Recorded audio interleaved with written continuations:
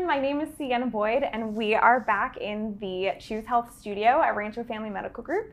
We are actually joined with Dr. Susan Banawa, who is a board certified geriatrician, and she practices out of Sun City. So today we're going to be discussing preventative medicine. I know that's a huge topic, especially as a geriatrician. So can you tell us a little bit about some of the things like the screenings that you've heard of? You know, we talk about mammograms, colonoscopies, but what are some other things that we should be screening for? I think one of the biggest things that tends to be a little bit overlooked because it's not as mainstream or really advertised or out in kind of general knowledge is a lot of people are really good about getting their breast cancer screening, their colon cancer screening, and I think that the one of the things that falls by the wayside is bone density screening. Interesting. And so when you talk about bone density screening, this is the DEXA scan, and it's such an overlooked part of health that we really are trying to bring more awareness to it.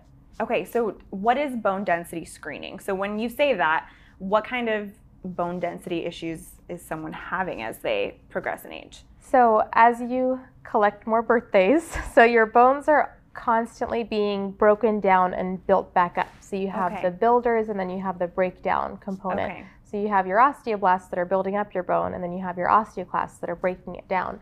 And over time, there can be an imbalance where you aren't keeping up to rebuilding the bone that you've lost. And so the biggest players, especially as we get older, is just not being as active, not as much weight-bearing exercise. And so the bones actually need some stress and some force on them to continue to remodel and stay strong. And so when we talk about, you know, one of the most important things you can do for your health as you get older is lifting weights, weight-bearing exercise. So a lot of people are really good about doing their walks and swimming and, you know, their Zumba or, you know, all of these things. But it's also really important to not neglect the weight-bearing exercises. So lifting weights, putting that force on your bones really helps it regenerate and stay strong. And so why do we care about the bones staying strong? That's a great question. That's what I was going to ask. So the biggest thing is we're trying to reduce the risk of a fragility fracture. So what's a fragility fracture? A fragility fracture is a break in the bone, whether it's you know, in a vertebra in the back, if it's the hip or a bone in the wrist, that's sustained as the result of a low velocity trauma. So not a high velocity trauma like you're in a car accident, but a low velocity trauma like you trip and fall and you try to catch yourself by, you know, falling on an outstretched hand, and then you end up with a wrist fracture. Or you know, you're getting up to go to the bathroom in the middle of the night, you trip on something on the floor and you fall and you happen to break your hip. So these fractures are very debilitating and they're devastating injuries to have because there's a lot of recovery that comes. Hip fractures in general, if you look at the mortality several years out, there's, you know, it's over a 30% mortality because people can get so many complications from being in the hospital with a hip fracture. And so one of the really straightforward things that we like to do as a screening study is we like to send you for a bone density scan. So what a bone density scan is it's kind of a more sophisticated x-ray. We're looking at the density of the bones in the lower spine and in the hip. And what we're looking for is where you fall compared to what would be an average or a zero. And so we kind of hold you to this middle marker. If your bone is less dense than the standard, then you get a negative value for your bone density. So we're talking about the T-score here. And so if your T-score is, you know, less than that zero, but it's greater than minus 2.5, you're in this osteopenia range, which is pre-osteoporosis. If you're less than 2.5, then you fall into the osteoporosis range. And here is where your risk of a fragility fracture is really high. If you're in this osteopenic range, which is this pre-osteoporosis, then what we do is we calculate your FRAX score, which is your overall risk of fracture given all of your other health markers. And so if you're osteopenic with a high FRAX score, or if you've ever fractured at any point in time, then we treat you as essentially being osteoporotic. And so what that means is we would want to use medicines to help strengthen your bones to lower the risk of having a fracture down the line. Now, are there specific medications you would prescribe? Are there supplements? Or, tell us about what one would take. So anybody who is above the age of 65, especially women who are postmenopausal. Okay. The most important thing to understand about bone health is that your body needs the basic building blocks to be able to restructure and reframe the bone. So what are these building blocks? We're talking about calcium, vitamin D, and magnesium. So these are the three main players. So for calcium, what we're hoping for is a total dose of about 1,200 milligrams. That's combined between your diet and your supplementation. Oh, wow. So if you're somebody who does a good job with your dairy, you're eating full-fat cheese, whole milk, or whatever that looks like, then you take what you're eating from your diet and then you supplement to reach the 1,200. If you're someone who can't really tolerate dairy in any capacity, then you would need a higher supplementation dose. And so calcium is always good. A lot of calcium comes formulated with vitamin D because they're so interdependent on each other. Wow, okay. So I've seen that, like on milk it says vitamin D included. Fortified with vitamin D because it really helps with the overall metabolism and the overall bone health. Right. For vitamin D, interestingly enough, even though we're in California, a large majority of our population is vitamin D deficient, despite the massive amounts of sun exposure that we have. That surprises me. And a lot of it is, we do take measures for sun protection. A lot of our patients have had scares with cancers or precancers of the skin. It's general good health to wear sunscreen when you're going out, longer clothing, hats. And so vitamin D supplementation is probably your best bet. Okay. Where else would one get vitamin D aside from the sun? Does it come in foods, or is a lot of foods are fortified with vitamin D. Okay. You can find orange juice that's fortified. You had alluded to previously milk is fortified, but a lot of the times vitamin D specifically, you just do better with vitamin D supplementation. Okay. Most of our patients who are vitamin D deficient typically need about 2,000 international units a day if your vitamin D is profoundly low. And this is a blood test we can order for you in the clinic to kind of see what dose is correct for you. If you're profoundly low, you may need 5,000 international units per day. So a good general dose just for supplementation for overall bone health is usually about 2,000 international units per day with the calcium. It's also really important to understand that calcium and magnesium are also really important together. Magnesium is vital for both bone and muscle health. And a lot of people are magnesium deficient, but they don't really realize it because it's not really one of those hype things to check and to kind of look into. And so it's really important to understand with magnesium that there's different forms of magnesium and it does different things in the body. Interesting. And so magnesium citrate we use a lot for constipation. It does cause diarrhea. And so when you're using magnesium citrate, that's not a magnesium form that you want to be using to supplement a magnesium deficiency. That's the form of magnesium that you're using to treat constipation. So you have to be careful because it's available over the counter. Choose your magnesium wisely. Watch the magnesium. Far and away for magnesium deficiency, forms for supplementation that can be really well absorbed by the body and really easily accessed is magnesium glycinate or chelated magnesium. But they're a little bit more difficult to find.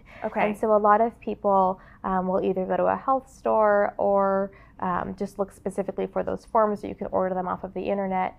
If you're using magnesium for migraine headache prophylaxis or trying to decrease the frequency of migraine headaches, usually magnesium oxide is a good bet, around 400 milligrams daily.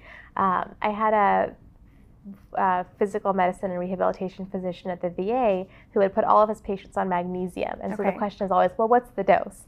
And so he would say the dose of magnesium is you start slowly, you keep taking it until you get diarrhea, then you back off a little bit. And that's the dose of the magnesium. So everyone's going to be a little bit different in terms of how much magnesium they can tolerate. You're not looking for diarrhea, but you're looking for, stools that are easy to pass.